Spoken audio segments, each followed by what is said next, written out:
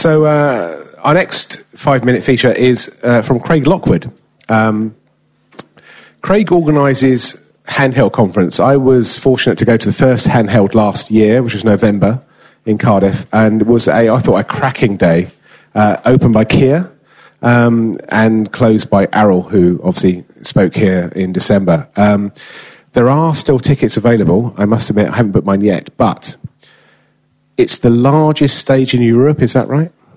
So, Handheld Conference, it's great anyway, but this one is on the largest stage in Europe, and the stage revolves. So, what other conference can you see a revolving stage at? So, the formal introduction is Craig organises Handheld Conference, and as well as Handheld, Craig also runs B Square, which is a web conference on your desktop, and has managed to interview pretty much everybody that's everybody, apart from us. So Craig is talking about the value of conferences, which I think, from what I've spoken to about, should be a very interesting talk. Yeah.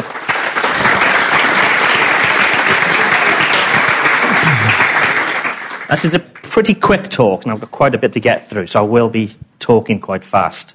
I will be talking about the cost the value and the cost of conferences as well, but also just in making things for the community, not just conferences. My career has changed massively over the last 18 months. I now just build products and services for you guys, for the web industry. So whether that be a conference, or whether it be a service, or a podcast, wherever it may be. I no longer do client work. It's basically what I do. Used to be an iOS developer, a very, very bad iOS developer, and always preferred to do web stuff. So hence, this is what I do now. Now, before I start talking about the value in conferences, I want to address the matter of costs, both as a conference organizer, as an attendee, and to the speakers as well that attend these conferences. So we've got some obvious costs. We've got a venue, probably the biggest cost, really. We've then got speakers, and also, as well as a fee, there's also expenses there, such as travel and accommodation. Picking the blue M&Ms out of their bowls and things, they have these special requests. Marketing. Not just your normal marketing, telling people about tickets, things like the lanyards and the programs and all that kind of stuff, promo codes to give discounted tickets. These are all things that you need to consider, obviously. Insurance, another really big cost. Insuring against things like adverse weather conditions, sickness in speakers. And as Collie knows, the uninsurables as well. Mind the barrister's son. Had to be done.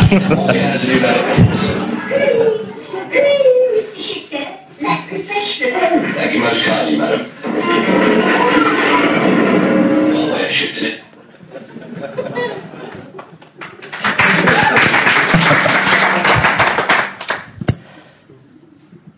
There's also the judgment. You can't please everybody.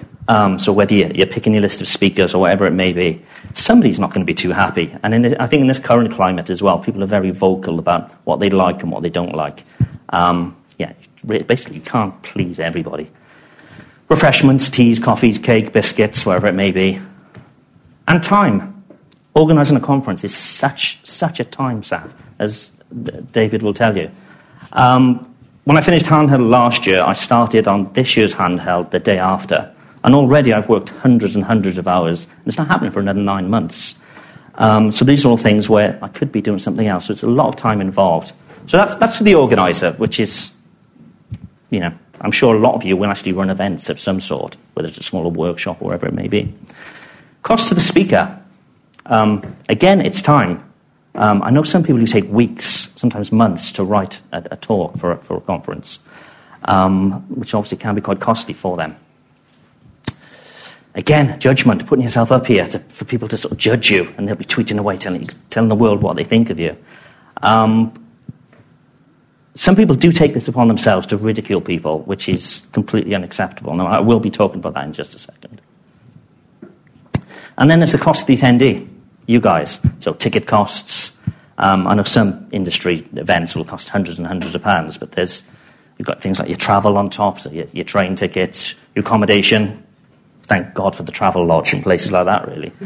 And again, that one constant, which is time. Travelling to the venue and all the rest of it. You can take time out of the studio to come to a conference. So why do we do that? Why would we traipse up and down the country just to come and listen to a few people speak on a subject which you may know a lot more about? I mean, plumbers don't get together. They don't discuss the latest pipe techniques or whatever plumber. I don't even know what they talk about. But I think traditionally, craftsmen, they sort of hone their skills over generations and generations. But we don't really have that. Our techniques and even the canvas we work on is changing too regularly for that. So what do? We share our ideas and techniques. It's pretty unique to this industry, really. I attribute that to ViewSource, which has made working for the web a real sort of community endeavour, really. So having the mechanics of our work so readily available for all to see has fostered this we're all in this together kind of philosophy, really, which is what makes the web really, really great.